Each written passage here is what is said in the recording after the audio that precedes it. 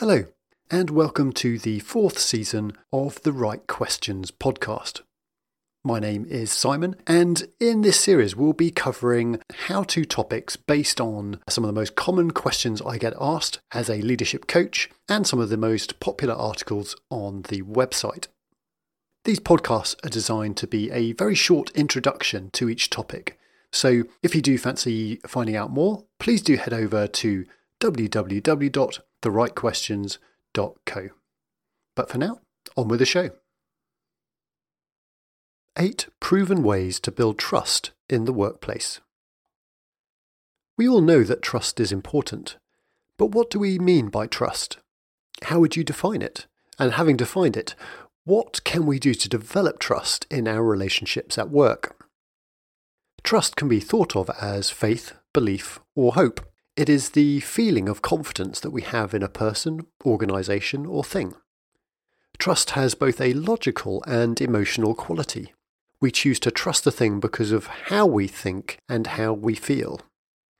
In relationships, trust is foundational, whether that is with friends and family or with colleagues at work.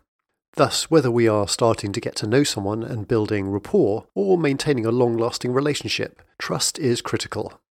But knowing this, how do you develop a culture of trust and psychological safety in the workplace? The first thing we need to understand is how our brains work when it comes to putting faith in someone. Paul Zak has spent many years studying the neuroscience of trust. His research has centered around the hormone oxytocin and has shown that higher levels of trust are linked to the brain producing higher levels of oxytocin.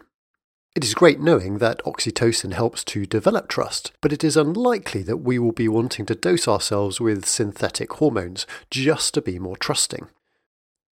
Fortunately, during his research, patterns emerged of positive behaviours that promoted oxytocin levels.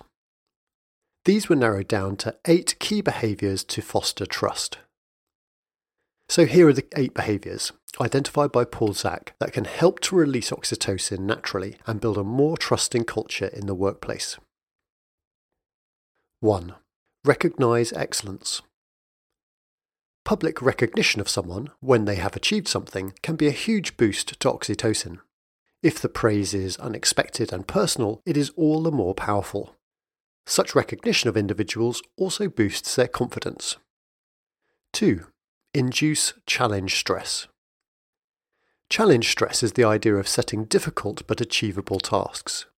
These are stretch targets that prompt both personal growth and team development, as they require focus and collaboration. The balance here is to find the right level of challenge so as not to push people into negative stress, and therefore managers should monitor such goals and adjust them accordingly. 3. Give people discretion in how they do their work. If people feel empowered to do work in their own way, they are more likely to be more motivated and therefore more productive. This trust and freedom has also been shown to improve creativity and innovation. The opposite of this autonomy is when people are micromanaged, which has the opposite effect. 4. Enable job crafting.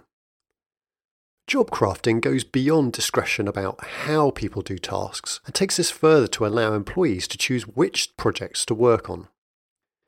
Not surprisingly, people work harder on things they care about. The challenge for a leader is to align people with their passions while covering all of the operational outputs required of a team. 5. Share information broadly. People like to be informed, and conversely, they hate it if they are kept in the dark, even if unintentionally. This is because we all need levels of certainty to avoid negative stress. Organisations need to be open about goals, strategies, and even challenges to build trust. 6. Intentionally build relationships. Relatedness is important. We all want to feel part of something, but you must be intentional about building a sense of belonging in order to build high-performing teams. Creating social events and opportunities for social interaction is very important. Achieving challenging tasks, as mentioned earlier, also helps to build and deepen these relationships. 7. Facilitate whole-person growth. Good leaders help people to develop personally as well as professionally. They also do not limit a person's growth to the opportunities available within just their organisation. Work-life balance, considerations such as family and health should sit alongside discussions about performance for a person to truly feel valued and supported. 8. Show vulnerability. Finally, people need to show each other vulnerability. Opening up to someone in an emotionally intelligent way is an act of trust in itself. When a leader shows vulnerability, when they are truthful about what they don't know, acknowledge their mistakes or ask for advice from subordinates, it actually promotes credibility and strengthens team bonds. So think about which of these 8 things you could encourage in your workplace today to build better trust in your team.